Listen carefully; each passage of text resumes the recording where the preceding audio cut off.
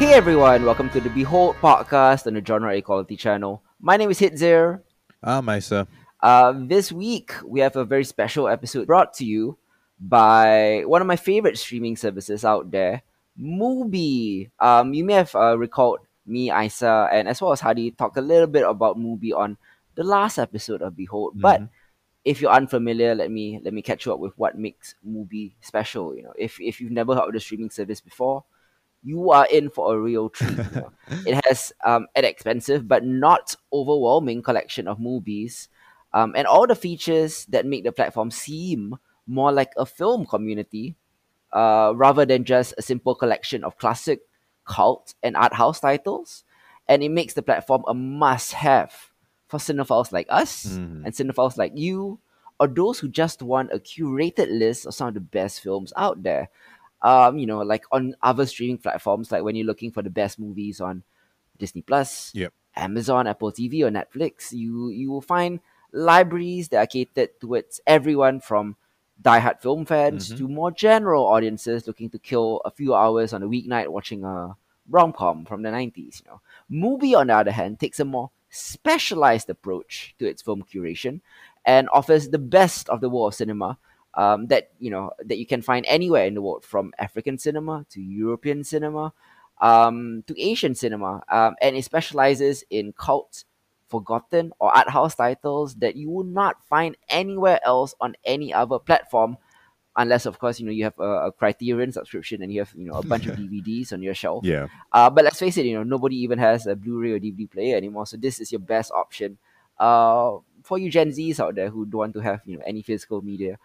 It introduces its subscribers to a lot of hidden gems, a lot of forgotten classics, Hmm. as I mentioned.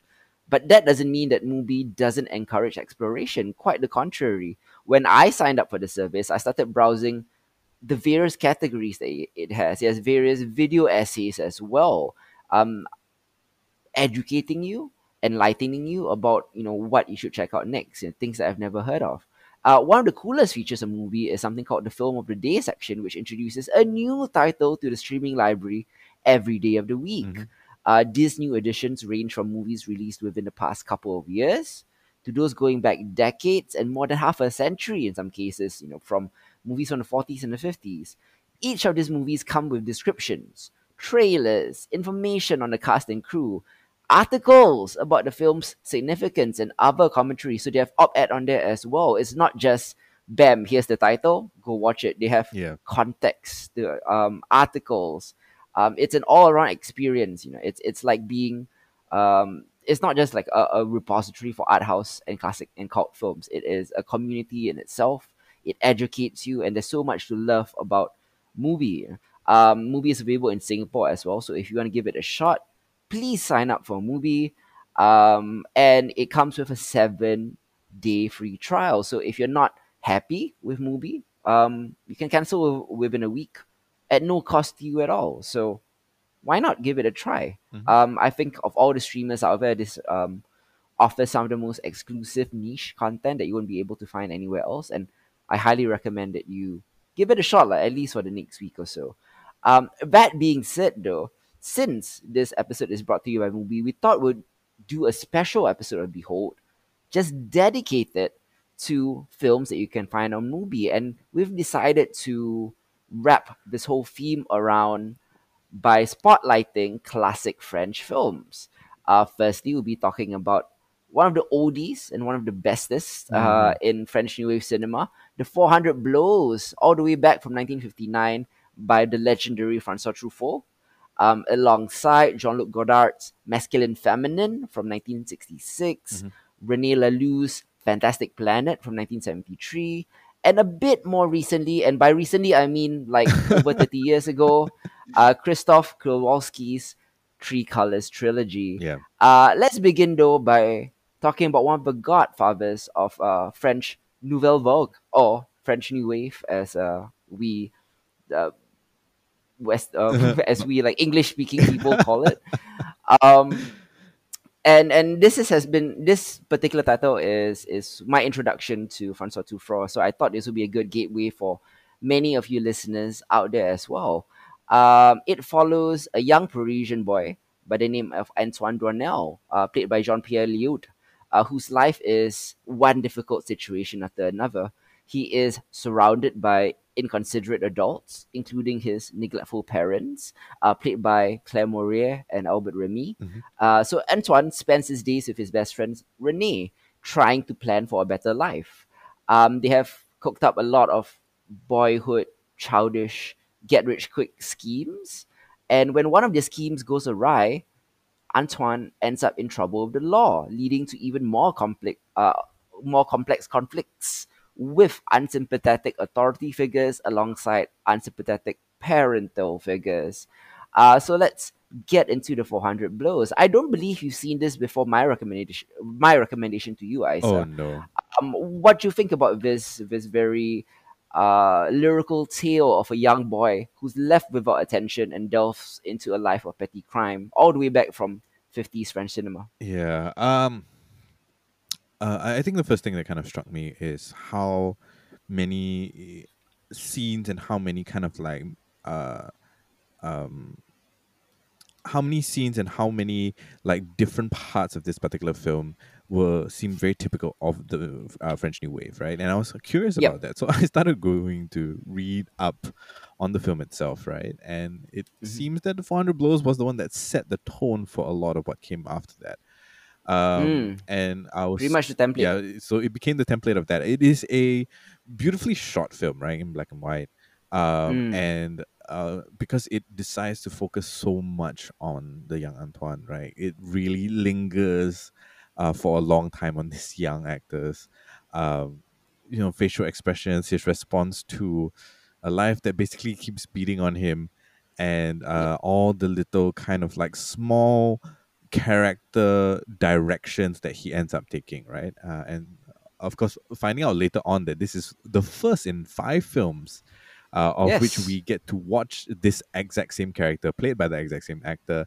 Um, Mm. in other films and stuff like that really kind of like picked me up, and it kind of set an interesting perspective for me, right? Like watching this particular film and how it ended in particular, which I'm sure we'll get to at the Yep. end of our discussion. For it to be like kind of a continuation, for it to be a lot like, oh no, what's that film? Was it Boyhood? Boyhood. Richard Yeah, Linklater. Yeah. Rick Dillington. Yeah, so this way before that, basically essentially the same Mm. kind of concept, but over 5 films instead of just one.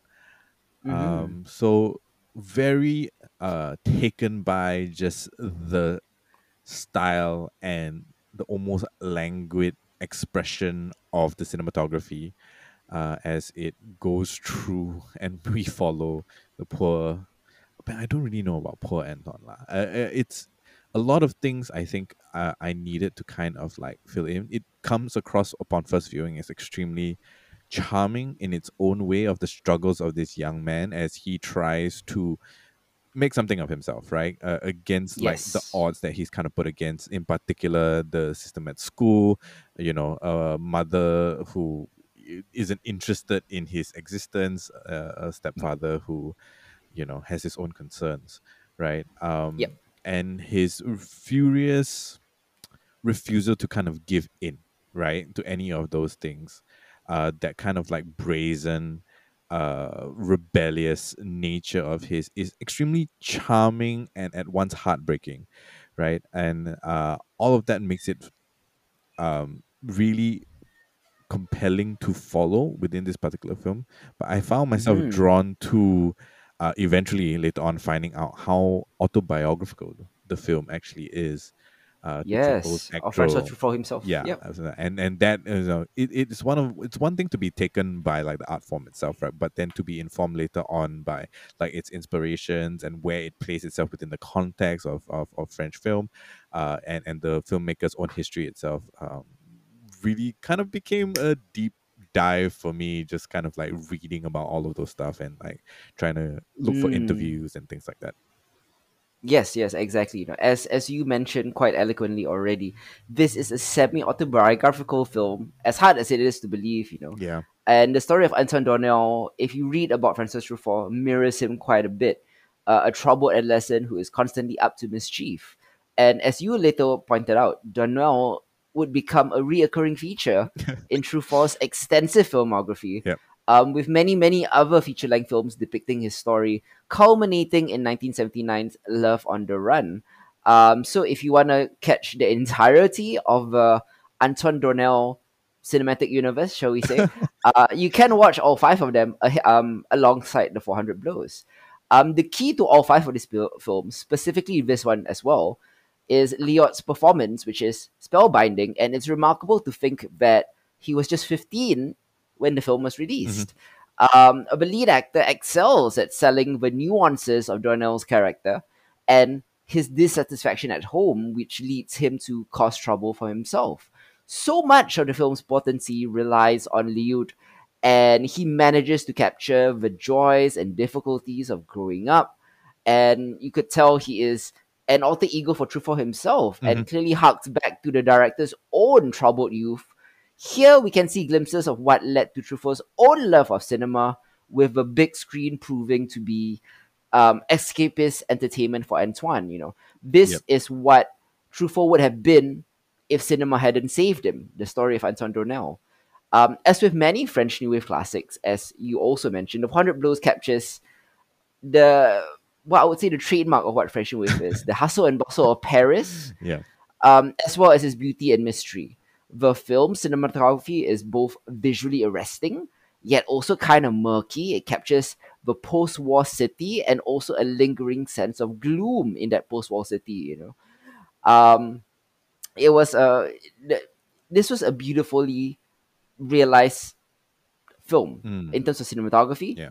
and in terms of how it looks and how it moves. It's this is it's just about over 90 minutes, right? And Yep. Just under I 100 think the minutes. font Yeah. just under 100 minutes, right? Right, and I think in just that short frame, it managed to capture a clear sense of character. Not the character of just Antoine Dronel, but the character of Parisian youths in the late 1950s. And for a movie that was released over 60 years ago, like you said, The 400 Blows remains strikingly current, and you can see many modern coming of age films in the decade since owe it a huge debt of gratitude. Yeah. If you watch anything recently from, like you mentioned, Richard Linklater's Boyhood or Kenneth Branagh's Belfast, Mm. they all feel heavily indebted to this. It's no slur against those films. It's just that you know this film was clearly the template, the boilerplate for all everything that came after, Fresh New Wave included. Yep. And this film has lost none of its potency. It's full of imagination and emotion, and most importantly, it is superbly acted. Hmm. It's all the more remarkable considering this was Truffaut's debut film, his first of many, and perhaps he could never quite escape his shadows, because he kept making films about this particular character. Yeah. Although I would argue that his later works, such as Jules et Jim or Day for Night, might be superior to certain subjective circles, Hmm. but nothing that Truffaut has really subsequently had quite the same impact as the 400 Blows, and it still retains much of its prestige, transcending the time that it came from to stand out as one of the finest French films of its era. What do you think? Oh man. Yeah. Yeah. I mean, like, I'm not as quite as well as in French cinema as I would like to. A lot of Mhm. that were things that were recommended to me, much like the films that in this particular list. But you can see very clearly, I think, that 400 Blows is something that has been fairly impactful. I was just reading stuff as well about how a whole bunch of like incredible directors say they owe a kind of debt of gratitude and have been inspired by that, with Kurosawa Absolutely. and um Linklater himself, Woody Allen, and all of that. Like, all of them have all mentioned 400 Blows at one point in time or another, in as something being influential in their career. I am Mm. really interested to go and watch the other four films, I guess, within this um what would five be? Pentology. Um, Yeah. Pentology itself, and definitely to check out the rest of Truffaut's stuff because I am not at all familiar with his entire filmography. I'll recommend Jules at Jim as the next thing to follow. Although it doesn't follow Donnell Mm-hmm. Yep. specifically, but I think that is his best film, although his most challenging film to get into because it is an astounding 6 hours long. It is actually meant Ooh, as a mini series, but it was compiled into a film, and I actually think it works better as a film than as a mini series, although it interesting. requires a lot of patience. Okay. But yeah, if you want to catch up on the what I like to call my DCEU, the Darnell Cinematic Extended Universe, you can go watch all five films featuring this particular main character, starting with the 400 Blows on movie as well. All of them will be available on that particular streaming Mm-hmm. service. So yeah, that was it for the 400 Blows. One of my favorite French New Wave films of all time, and going from one French New Wave legend to another.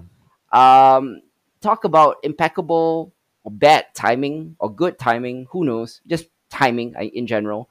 Next up, we're talking about Jean-Luc Godard and his film Masculine Feminine. But before we get into that, I'd be remiss if I did not mention that on the day of this recording, just a few hours prior, 3 hours prior, the legendary French filmmaker Jean-Luc Godard passed away at Mm-hmm. the age of 91 due to old age. And I guess this is as good a time as any to talk about one of his more iconic works. Um, but before that, I mean, I want to talk about Godard in general. Yeah. I think he is a film of auteur that is par excellence, perhaps one of the biggest names of French New Wave, Yeah. and he has steadily been making genre-defying, thought-provoking works of cinema since the 1960s. Few filmmakers can claim to be as adventurous Mm-hmm. um, as he has been, with the stylistic and thematic range of his work being as diverse as it comes from the pop art sensibilities of his work in the mid 60s, like Pierrot Le Fou, to his volatile political films of the early 70s, and the increasingly abstract projects that followed. Godard's movies are simultaneously recognizable and impossible to pin down. If each of his releases are unpredictable, he still retains a trademark style that has gone on to influence multiple generations of filmmakers. One can easily see Godard in the film obsessed genre blending of, say, a Quentin Tarantino, Mm-hmm. or the subversive rule breaking of Martin Scorsese, or Jim Jarmusch and his uh, unapologetic hipsterness, or Wong Kar Wai's hyper stylized aesthetic. It all comes from Jean-Luc Godard. Mm-hmm. Really, it would be hard for any contemporary filmmaker not to be influenced by Godard, even if indirectly. But the work of Godard itself is inimitable, especially during his first decade as a filmmaker, in which he made an impressive 15 features in 7 short years, which is why he was called the enfant terrible of French cinema. He worked with a consistency that didn't sacrifice quality in favor of quantity. Mm-hmm. Instead of one or the other, Godard chose both, and made during this time some of the most influential works in all cinema. You know, he it felt like he never stopped to breathe for longer than a few months, and his complete body of work is undeniably intimidating. Just to begin with, just for you guys, I think we'll begin Oh man. with one of his more iconic Yeah. films. It's called Masculine Feminine. It is one of my favorites of his. Have you ever seen any? Before I get into Masculine Yeah. Feminine, have you ever seen any of Godard's work? Yes. I am familiar with just a handful of them, but I think the three that stood out most to me was Breathless. Yeah, Uh, yeah, yeah, yeah. Breathless was like, his first work. It was my first introduction to him as well. One of those things that you kind of had to kind of watch. And that was like kind of the beginning of the new wave, right? Of French new Yep. wave, and like immediately, much like 400 Blows, became like one of the outstanding kind of like templates for the Mm. movement itself. Band of Outsiders as well. Yeah, I've seen that too. I Yep. haven't seen Masculine Feminine. Then Mm-hmm. for his later stuff, I did see his version of King Lear because I was studying King Lear at the time, and I was just looking for like kind of like sources for adaptations to Mm. kind of like draw inspiration from, and so on and so forth, which was a very kind of interesting take on the Shakespearean classic in the French New Wave style. And I think the other one was um oh, I can't remember what the last one was. Yeah, but essentially not a lot of his earlier work, and not so much some of his later work. Mm-hmm. What was it called? No, Notre Music? Is that it? Yes, I think that might be it. Mm-hmm. Yeah, so much later, in 2004. Yeah, Yep. so there's a whole bunch in the middle here that I haven't really seen. Yeah, I mean, his like I said, it's an intimidating body of work that he has. Yeah. One of my favorites, of course, is Masculine Feminine, Hmm. and his exploration of youth culture in the mid 1960s, I think, is as revelatory as it is incisive. And this is in this particular film continues to fascinate with its uncompromising depiction of a generation torn between the tawdry allure of rampant consumerism. Capitalism was starting to be on its rise in that particular time frame, Hmm. and alongside the major political concerns of of the day of the 19 late 60s and early 70s. Goddard's portrait of what he terms the quote unquote Pepsi generation is a complex and astute social document which shows how an increasingly politically aware youth Hmm. was beginning to conflict with the all too easy acceptance of American pop culture. It is he kind of has this uncanny prescience. Masculine Feminine anticipates the dramatic events of 1968 and the youth-led cultural revolution that would change the face of the Western world in the following decade. Controversially, though, Goddard presents the schism between the proto-revolutionaries and those who have sold out to consumerism as just the latest manifestation in the eternal divide between the sexes. Um, this is a controversial theme in the film because he portrays the boys as revolutionary intellectuals. They are whistling Bach and composing poetry when they are not busily occupied spray painting anti American slogans all over town. Meanwhile, the girls in the film are self-centered or politically naive and are just out for a good time. It is easy, I think, to condemn Goddard for resorting to such simplistic demarcation, Hmm. but I think he's just using it to effectively get across the fundamental dichotomy of youth culture in the mid 60s. There's this divide between an over eagerness to embrace American culture in all its facets, set against a burgeoning political conscience. This was the fiery cocktail that will give rise to a powerful counterculture movement on both sides of the Atlantic later on, just a few years after this film. How ironic that a film that has so much to say about the young should end up being given an NC-18 certificate Mm. in France, which is very unfortunate because the demographic that was targeted to was not able to watch the film, which is why it probably did quite it fared poorly in the box office. Hmm. It dared to breach the sacred middle class taboos of birth control and abortion and things like that. You know, all the issues that you couldn't talk about in the 60s.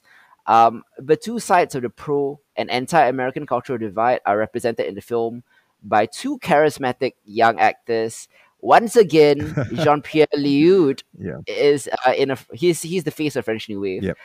alongside his co-star Chantal Goya, who now appear to be right now, like at least the personification Hmm. of 1960s cool. You Mm. know, as we already talked about, after his impressive debut, age 15 in the 400 Blows, Leo will become the actor who is most emblematic of the new wave of French cinema. Yeah. A phenomenon which was itself the vanguard of France's post-war cultural revolution. And Leo epitomizes the Nouvelle Vague's idea of rebellious youth and would be pretty well typecast as the romantic anti-bourgeoisie rebel for much of his career. Hmm. Goya, by contrast, was the archetypical 60s babe, a sort of a yeah girl who would have a successful career as well as a pop singer, renowned for her children's songs and twee pop songs. Just as Lyot's character represents wholesale rejection of Americanism, be it imperialist adventurism in the Far East, like Vietnam War, or the intellectually stultifying intrusion of pop culture, Goya depicts the mindless acceptance of all things Americans to satisfy the French youth's baser instincts, the need for comfort, and the idea of prosperity and the pursuit of happiness, and things like that. The mutual incompatibility of the film's two main characters, Liu, who is the pretentious rebel, and Mm-hmm. Goya, who is the consumerist slave, their inability to communicate even when they are in bed together or they're having conversations together provides the films with its best running gags, but it also serves as a typical Godardian dialectic to examine the consequences of France's own fractured cultural identity Mm-hmm. as American influences begin to assert themselves in the 1960s. The film also ends with Godard's most chilling commentary on the dehumanizing influence of capitalism.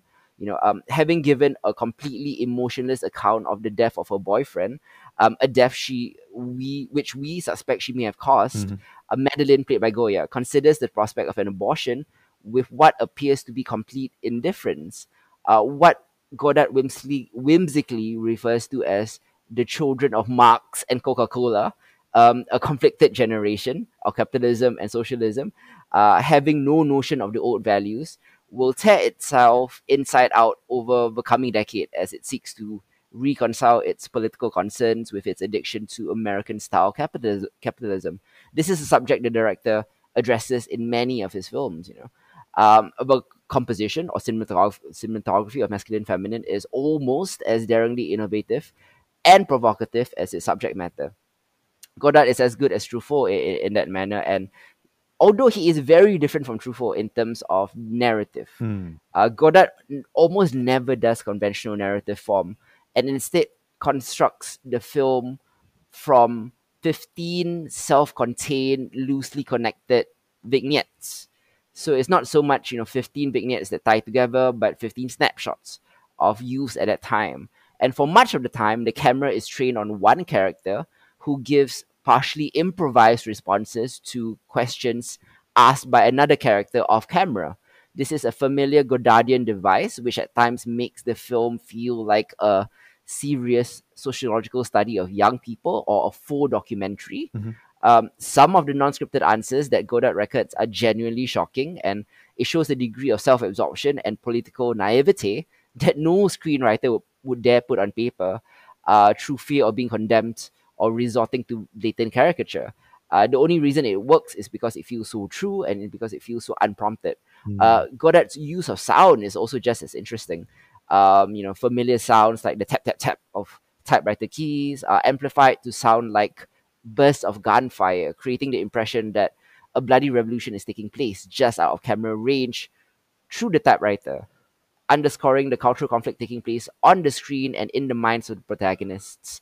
There are also other more far more stylized sequences. There are quirky excursions into Godardian whimsy, which shows us the grim, violent underbelly of Parisian life that is totally unseen by bourgeoisie eyes.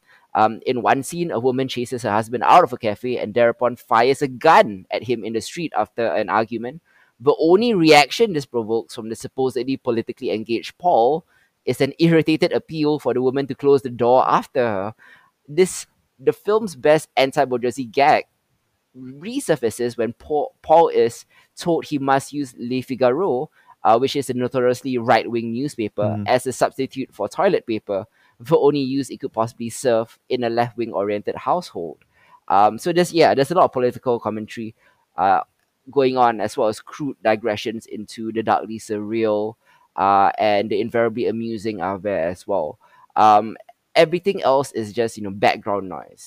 There are unflattering cameo appearances from Brigitte Bardot and Mm-hmm. Francois Hardy in this film, sort of meta commentary on celebrity in French cinema of that time as well.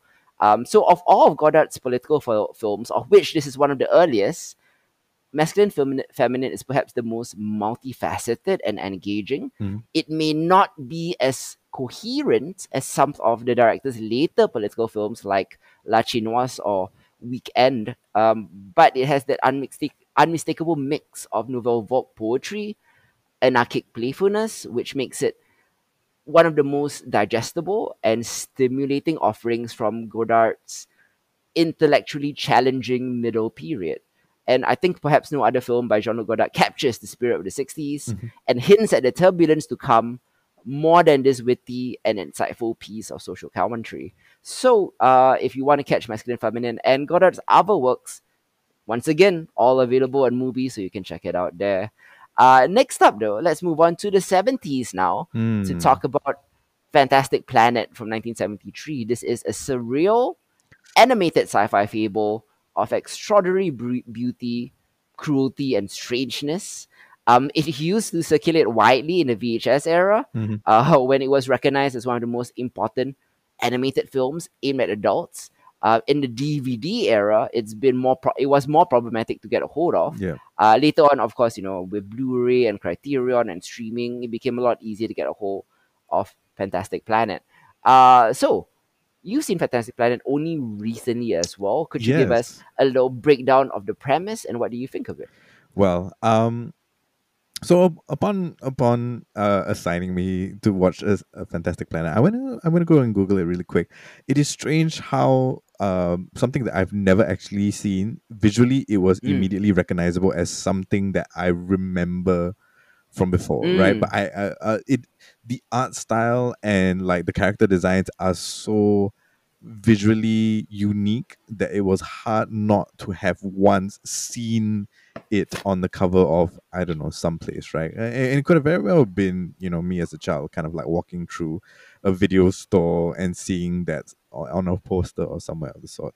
um mm-hmm. but essentially the entire premise of it is imagining a world in which human beings are not the main dominant species, right? On the Yep. planet Yagam, humans who are called hommes, as a pun on the French word for man, Mm-hmm. live on a world that are dominated by these gargantuan blue humanoids called drugs. Um, Mm, and who are basically a hyper intelligent, hyper technologically advanced race who use treat humans basically like pets or pests, depending on how what their philosophical kind of like disposition is. And that's kind of like the main kind of central premise of the conflict and resolution within the story itself. So we follow one particular Ohms, who eventually gets the name of Ter, and his kind of journey in as being a pet of the drugs or one particular drug as well, and coming into knowledge that allows him to lead a kind of revolution of its own. And the Ohm's kind of like fascination with the orbiting moon around the planet again, which is known as the Fantastic Planet, or to be more accurate to the translation, the Savage Planet itself. There's a mystery therein that they try to uncover, which brings eventually the OMS who escape there into conflict with the drugs, and the eventual kind of resolution for them to have a basis to live at peace with one another is mm. my very humble summation of this incredibly trippy Yeah, animation. yeah. I mean, like, what do you think of it overall? Being the first time you've seen it, I think a lot of some of the more absurdist or trippy animated films from the 90s, 2000s, and 2010s, or some of the stuff from Adult Swim takes a lot of influence Mm, from the Fantastic Planet. absolutely. I think like it is so um I watch a lot of animated stuff, right? Especially stuff in the last like Mm. 20 years or so, whether it be, any kind of animation that's coming out from the Western sphere, or it's more specifically anime, which I find Yep. myself spending a lot of time with. The Fantastic Planet, even then, continues to be absolutely visually unique in its coloration, and just in the way that the animation is done, right? So what they did, because they had to do it on a buck, was to interpose these basically illustrated paper cutouts, right? on Yep. these painted backgrounds, right? Giving it a very kind of almost flat. There's no sense of like depth if um to each kind of like visual scene as you would find in like the comparable animation of its time, say from Disney, for example. So all of that and like the extremely kind of striking colors. The drags themselves are these like huge blue skinned fin-eared monstrosities with large bulbous like red eyes, right? Like it's vaguely Yep. humanoid and all of that. But it's a striking symbol. And them being shapeshifters as well leans into this whole kind of like amorphous psychedelic tone of the film. I mean, it is a product of its time. Um and all of that adds to this strangeness um stacked on top of a situation or circumstances that feel extremely familiar and universal to the human context, which I found extremely interesting. Um, the soundtrack in particular struck me because a lot of it sounded really, really familiar. And it was only after watching the entire film, going to find out who did the soundtrack and all of that, and recently found out that the soundtrack is famously very popularly sampled by hip hop artists, including Dilla Yep. himself, including Yeah. Madlib and all of that. And I was wondering why, like, so many pieces of the sound design and the soundtrack itself felt familiar in a very odd way, right? Given that I had never seen the film itself, overall. Mm. Mm. It Yeah. does, Yeah. yeah. So it was kind of this. It was again a strange familiarity with something, with a what is essentially a cultural touchstone that I've never experienced for myself, only through like its influence within other media that I have consumed. So that was super interesting, as kind of like a being late to the game as far as Fantastic Planet goes. Um, Yep. yeah, its messaging, I guess, in this day and age, might feel a little on the nose. Perhaps it is Mm. clearly allegorical, right? Like it's obviously Mm. allegorical, and it can be applied in so many ways. Whether it could be talking about racism, whether it can be talking about animal rights, right? But the Mm. truth of the matter that there is within like the Fantastic Planet a very obvious kind of like power dynamic between what is a superior race and what is not. The Mm. comparisons between the drugs being kind of like these almost more zen like, almost more meditative intellectualist Yep. society, and the savage cunning of these humans who are just persistent and refuse to die, right, or refuse to give up. um Even as they are kind of like put through the grinder against plans of like an entire sort of genocide to get rid of these pests, so to say. Mm-hmm. Yeah. There's so many kind of like interesting parallels there that makes Fantastic Planet relevant even for our purposes today, right? Which is I think a testament to its storytelling and the way that it has allowed itself to speak to the universal relationships and politics of both its time and our time as well.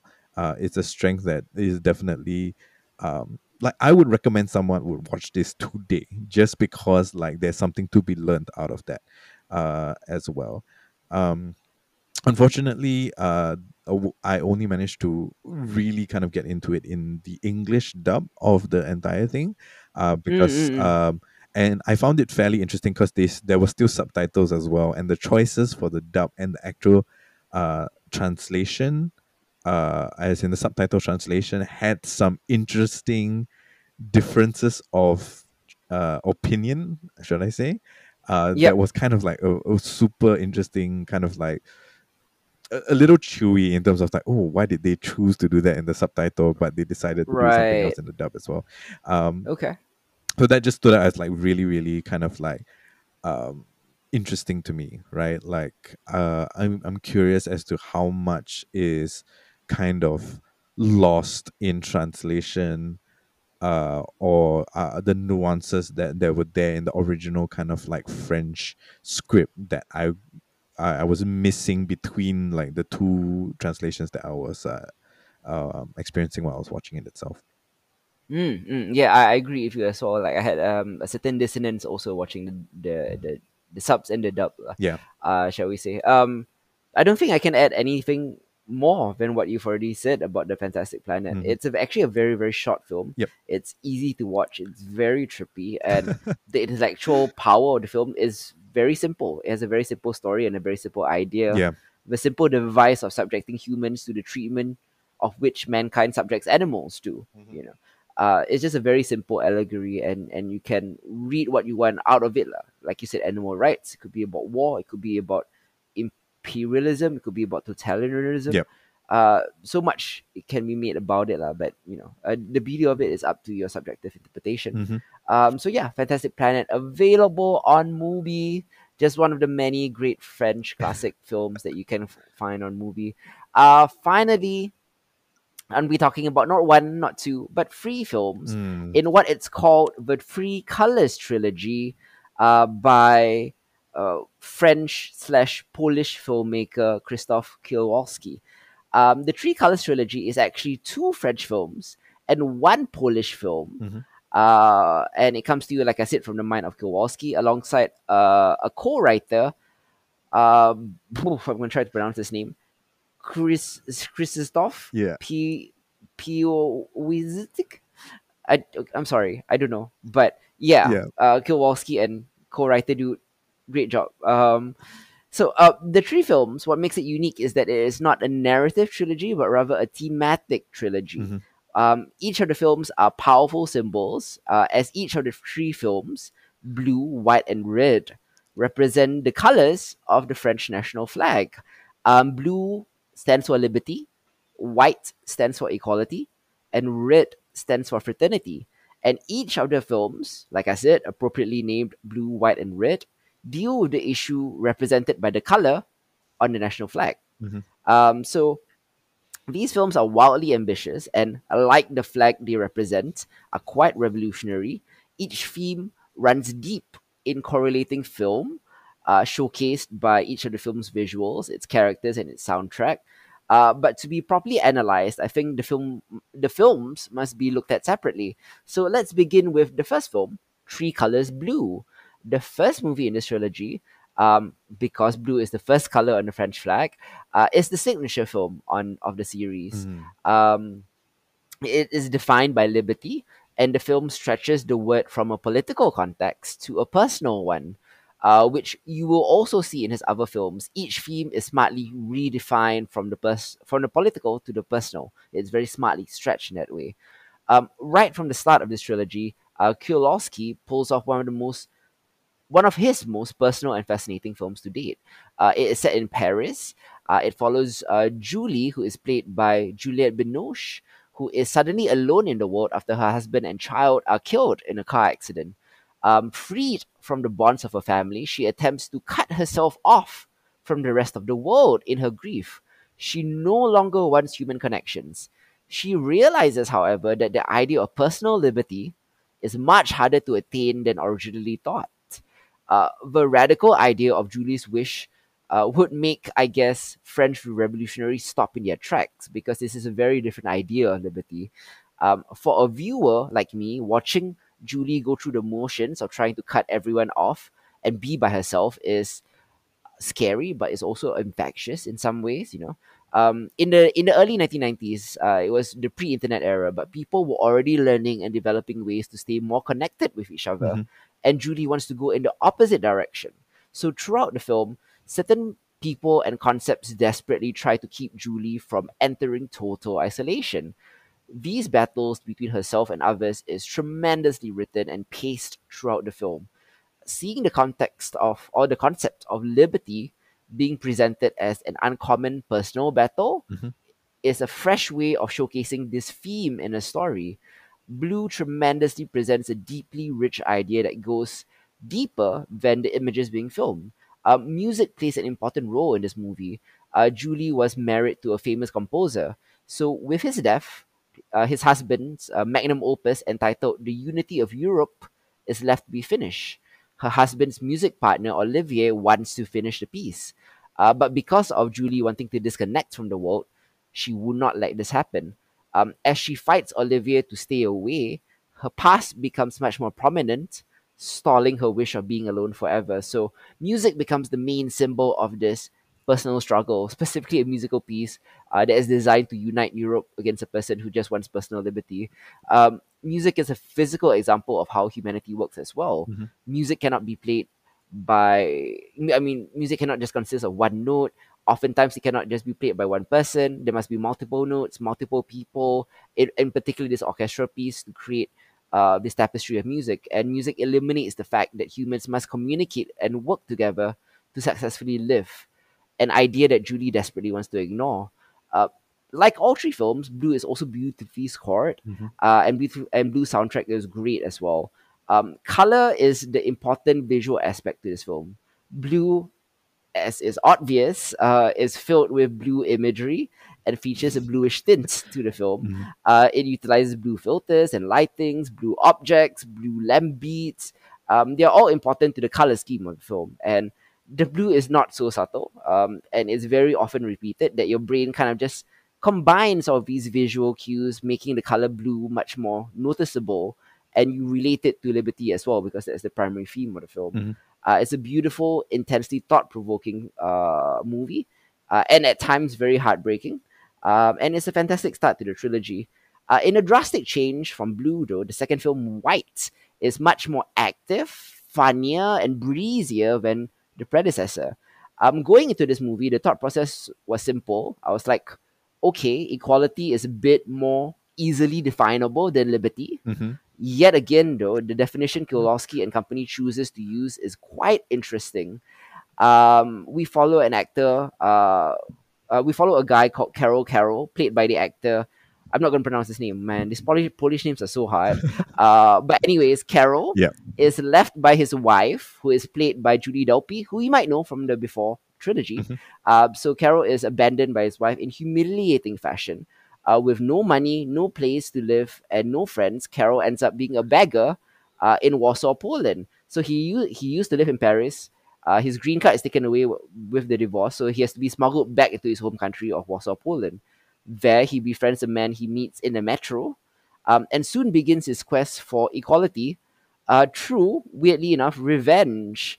White is much more of a comedy than Blue. Perhaps the light, airy quality associated with the color white has something to do with the tone of the movie. Mhm. The plot is again a depressing tale. Being left with nothing after your wife leaves you is a horrible situation for Carol or for anyone. However, the film kind of packs a bit of a weaker punch than Blue. Perhaps this is the weakest entry in the trilogy. The shifting from comedic to the depressing tones could also be blamed as well, for not reaching the same emotional heights or the same tonal balance that Blue has lah. Yeah. That being said, though, White is also a very, very good film. It might be the weakest of the trilogy, but I also recommend that you check it out. It's funny, it's breezy. It's not as thought provoking or heartbreaking as the rest, but it presents a nice little breather in between two very heavy films, which is Blue and Red. Mhm. And finally, I'm going to talk about Red, which is, in my opinion, the best of the trilogy, and in my opinion, one of the best French films of all time. This was Kowalski's final film.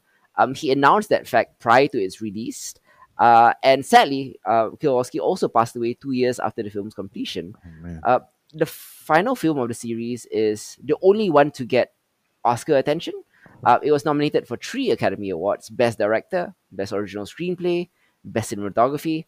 Sadly, it went 0 for 3, although my opinion, should have won all three of those categories. Mhm. So, like I said, Red is associated with the theme of fraternity, right? And the definition of fraternity is again stretched to another level than how fraternity is usually understood. Brit deals with characters that have little in common but gradually become closer emotionally and physically to one another, forcing strong bonds among strangers. The lead character is a person called Valentine Dussault, played by Irene Jacob, who is a model who soon realizes that her neighbor has been tapping into the phones of other people around the neighborhood, invading their personal privacy. Red is the climax of the series, and the aspects that make Blue and White stand out as films, the battle with oneself in Blue, The action sequences in white are very much more well balanced in red. The theme of human fraternity is well paced and shown as the film moves along. What's interesting about Red is the different scenarios where this idea of fraternity can Mm-hmm. exist. Irene meets a man called Joseph Kern after accidentally hitting his dog with a car. The dog is fine, don't worry. They soon forge a bond that develops throughout the movie. We see Irene bond with her boyfriend and the photographer she works with. So eventually, we see also a bond between Irene and her neighbor Auguste due to Kern's eavesdropping on her neighbor. Irene initially wants no part of any of this, but her level of interest in Auguste's life rises as she sees similarities with herself and Auguste. Sadly, she cannot reveal to August how she knows all of this because it's through the phone taps of her neighbor. Also, Valentine and Kern possess a very human trait. They're just very curious. They're not uh, tapping phones or invading Mm-hmm. privacies out of some malicious intent. They just want to know how they relate to other people because they're curious about someone else. These interactions between the three main characters are immensely human. While they're all strangers in the beginning of the movie, all three possess uh, the qualities that all three possess humanizes them. It connects their seemingly separate lives, and August and Valentine themselves never meet until the end of the film when both are aboard a ferry to England. Without spoiling any of the three films, they are kind of connected with the ending of Red, Mm-hmm. because she meets the protagonist of the other two films right at the end. But it's in no way necessary for you to watch all three films. You can watch each of this in the trilogy on its own because they're self-contained stories, and I would encourage you watch all three though. And if you want some sort of narrative continuity, Mm-hmm. then you can watch the ending scene. They do take place in the same universe. It's not just a thematic trilogy. It's also tied together by small little plot points here and there. Interesting. Um, yeah. So yeah, all three of these films are great. I don't know whether this is exclusively French because one of the films is set in Poland. Yeah, I mean, But I mean, considering that the theme of the film is the colors of the French flag, mhm. and even the film that was set in Poland begins in Paris. I would say that this is also a uniquely French trilogy, which is why I'm including this on this week's Behold. Interesting. Yeah, so that wraps it up for all four of the French cult classic films that we'll be talking about this week. Are there any other French films that have caught your eye, throughout the years? Is there Oh, anything that we wow, didn't talk about this on this episode that you would like to maybe shout out? man. It could be recent films, it could be older films, whichever. I mean, we've already talked about Portrait of a Lady on Fire, for example, which is a Oh, great French yes, film that's from true. more recent times. Yeah, Yeah. Not not in particular. I think though I would highly. I mean, since we were talking about Godard anyway, rest in yep, peace. Yeah, I would highly recommend anyone who has had to study King Lear and do kind of like Shakespeare and stuff to go and check out Godard's version of King Lear. It's yeah, more like an essay and a preponderance on the play itself as much as it is kind of an adaptation of the play, which I found like extremely kind of interesting because it applies what we would now regard as kind of like the typical kind of like French New Wave lens to a Shakespearean tragedy that up till that point I had never kind of seen before. And that to yeah. me was just like super fascinating as someone who was studying Shakespeare at the time. So that really kind of stood out to me as well. Yeah, recent French films, nothing really comes to mind. Have we reviewed anything outside of Portrait of a Lady on Fire? Recently, I don't think so, but yeah, I mean, there are a few like iconic films that we haven't mentioned at all in this episode Hmm. that I would like to shout out. I guess. Yeah. Some of them are very very old. A silent film that I really really loved Yeah. is The Passion of the Joan of Arc from 1927, from a long time Hmm. ago. Of course, I think this one requires no help from us. But Amelie from Oh, 2001 yes. is quite iconic. What else? Oh yes, Agnes Varda is a female French filmmaker that you should keep an eye on. Yeah. What do you mean? What do I mean? Keep an eye on? I mean, she's had like a 60-year career. She doesn't need any help from me. She's a legend of the game. Yeah. One of my favorite films from her is Cleo from Five to Seven, also available for movie. Mhm. It's from 1962. One of my favorite French films of all time as well. Finally, got a shout out Lahain, Mm. from 1991. What makes Lahain different from the rest of the films? Well, it follows um, three kids who are Jewish, Arab, and Black, respectively. Mhm. Shot in black and white. It is very much like French New Wave, but it gives you a point of view that no filmmaker from the 50s, 60s, or 70s would want to give you. Yeah. The fact that this was filmed in 1991 makes it all the more shocking because I first watched it in 2016 during the height of the Black Lives Matter movement. And the film centers around these three youths who are just aimlessly walking around the streets making trouble as the streets of Paris erupt in riots because an Arab kid and a black kid had just been brutally beaten by the police Yeah. for no reason, you Mhm. know. These three kids go around saying that they want to get revenge on the police, but really they're kind of aimless. Don't really want any trouble with the police, but they buy a gun, they lose a gun, they get caught up in the riots, they get caught up with gangsters and drug dealers, you know. Um, and all this happens within the course of a day. Mm. It feels like it's a real time film. Interesting. And it's one of my favorites French films of all time. In fact, I would say La Haine is my favorite French film of all time. Oh, okay. Unfortunately, La Haine is not available on movie, which is why I'm not including it on this episode. But if you do have a chance, please go check out La Haine as well. Have you seen La Haine by any chance? No, I have not. Actually, I Oh. just recalled. Most recent French film that I've seen is actually Irma Vep, the original film. Yeah, Mm. which I caught in conjunction with our review of Irma Vep, the TV series. Interesting. Yes. Yeah. I forgot all about that. Yeah. Yeah. Oh, by the way, Isa, I think your mic went back to your laptop speaker or your desktop speaker. Anyways, as you're fixing that, let's move on though to September recommendations or what's making us happy from the month of September. This is the section where we talk about some of the random films, TV shows, books, music that we've read, listened to, or watched over the past month that's been making us happy. I guess since Isa is still fiddling with his mic, I'm going to begin with a movie that will be out in Singapore cinemas in a few days' time, this coming Thursday, on the 15th of September.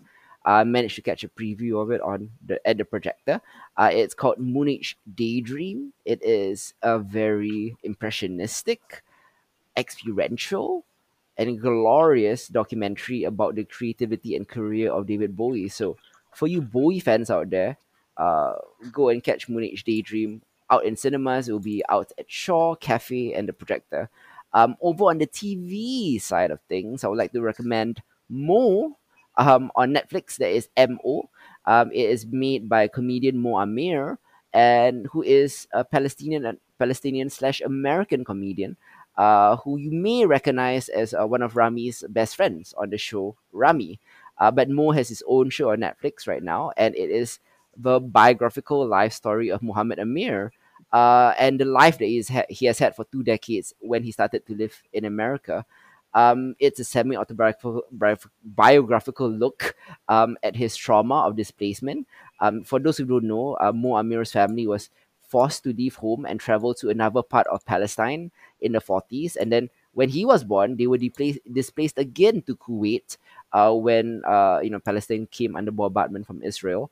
And then in the 1990s, during the Gulf War, they were forced to move again as refugees, this time to the suburb of Houston.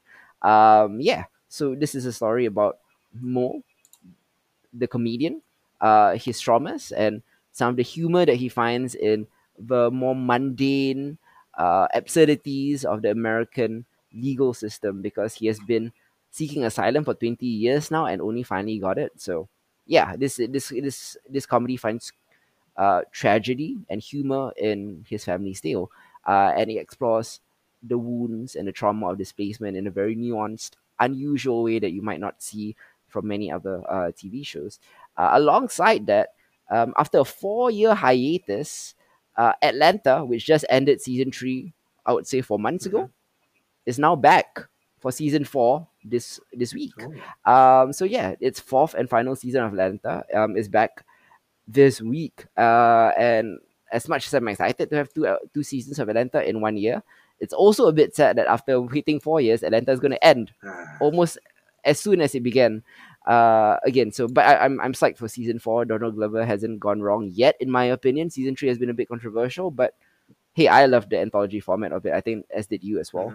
Mhm. Finally, recommending this, coming out on the 16th of September. Season 2 of Lost as Spookies is back on HBO. We actually talked about Lost as Spookies a couple of times, once on Quick Hits on Genre Equality, Mhm. and once as a feature on the Behold podcast.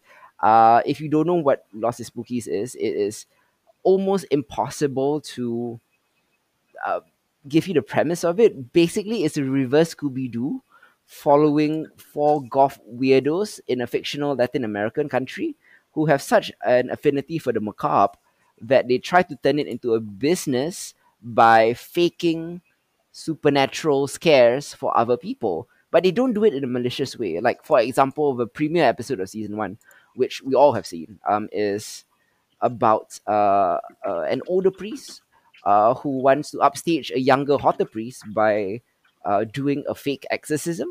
So they hire the Lost as Spookies team to stage a fake supernatural encounter and things like that. It's very funny. It's very weird. Go check out season 1 if you haven't on HBO Go, which is a streaming service in Singapore, or HBO Max if you live in America. But yeah, season 2 premieres in 3 days. Mm. What about you, Isa? Anything you caught this month? Hello, testing. Am I back? Is it still soft? It's still soft, but I guess we're at the home stretch already. It doesn't quite matter. Okay. You're still coming through. Yeah. Okay, cool. Stuff that I've been watching recently that has brought me joy. Chef Table is back with a new season. This time focusing 6 episodes on pizza, one of my favorite foods, and it's been a joy to kind of watch and see all that. So that's one of the big things that I've been watching that have been pretty fun. Mm-hmm. Just catching up on anime and stuff. The second half of season 5 of JoJo's Bizarre Adventure, where we follow Jolene, has recently come on board. It's on Netflix now. If you want to catch up, that's also been pretty fun Mm. as well. It's been interesting watching like the first kind of female protagonist that we've ever gotten from the JoJo series. And Yeah. seeing where the kind of differences lie in terms of like their characterization and stuff like that. It's been pretty good so far, but it's JoJo stuff. If you love JoJo, it's more of the same with a slightly different spin on it. Mm. I've been having a lot of fun with that as well. Outside of that, just keeping track of all the interesting things. She-Hulk, um, yeah, more or less. Have you been watching the two rival high fantasy shows that are out at the same I time? have and I have thoughts, but we will discuss those thoughts at an appropriate time, for sure. I Yes, Yes, yes. at the appropriate Two time. genres from Yeah, two now. genres from now, we Yeah. will definitely do a deep dive into that. I still think where we are at the moment is a little too early to. Actually, is it too early? I'm not sure. We're almost halfway there for some of them. So we'll see, right, where it goes. But again, like I think only be fair to do a comparison, if a comparison even is fair, about Yep. how they do and kind of like how fans have been responding to it and all of that. It is impossible to get away from any sort of like spoilers slash conversation slash quote unquote discourse that's going on about the Rings of Power and House of the Dragon. Uh, I Interesting mean, though. the main discourse are like, weird toxic fans out there who are upset that there are black Targaryens and black elves. Yeah, Like, yeah. so So what? But okay. yes, I find it Uh, so difficult for yeah, you to go on. Look, guys, there's dragons, right? They're fucking dragons in these yeah, worlds. You can believe that there are dragons, but people of color are not. Come on, just whatever. yeah. I mean, there are orcs. There are also dragons in Ring of Yeah, Power, and evil sorcerers and dwarves and shit like that. So why can't they be black? It's a bit weird yeah, for that to be the sticking yeah. point. I agree. But okay. That being said, though, it's hard to separate the criticisms of Rings of Power that are legitimate Yes, from the more racist vitriol out there. yes. because I have been able to watch, I suppose, no, not three quarters, two thirds, I Yeah. guess, of Rings of Power, and I've been able to see two thirds of House of the Dragon. Yeah. And I do have to say, like, two thirds into Rings of Power, I'm not liking the show. Yeah. I think it's just an objectively not good show Yeah. if you take out all the other things, Mhm. lah. And House of the Dragon has the major benefit of being a very mediocre show that is in competition with a very bad show, which makes it look very good. Yeah, and I also think a lot of it has to do is that we are coming off for Hot Day, as we've taken to Yep. taken to calling it here at GE. Hot D Yeah. has the amazing kind of advantage of being compared to the last season of Game of Thrones, right? Also, yeah. So like it's not like the benchmark isn't very high, which is unfortunate. But I think there are kind of good things and bad. I think performances all around for Hot Day have been pretty solid. Performances for Rings of Power have been mixed. Let's just put it that way, right?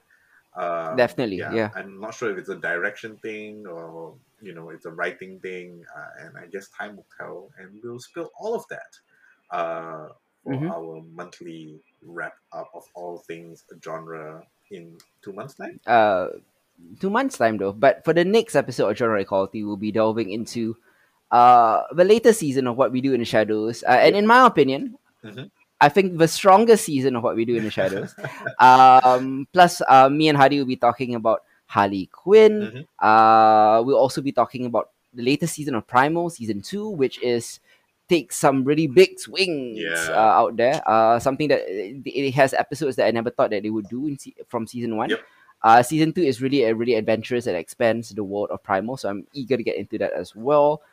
Plus, we'll be talking about Shin Ultraman, which premieres in Singapore next week. Mhm. We're excited to catch that as well. Isa brings back Anime Corner, where he highlights the best anime of this current season. I'll be looking back at one of my favorite space operas of all time, Babylon 5. Quick Hits has a bunch of really terrible titles. The new Pinocchio is one of the worst things I've ever seen. Cyberpunk Edge Runners might be worse than the game, Yeah. and that's saying something. Hocus Pocus 2, I've not seen it yet, but hey, nostalgia, why not? So yeah, I guess that wraps it up for this week's Behold. This has been I'm Hitzer. Isa. Goodbye, guys.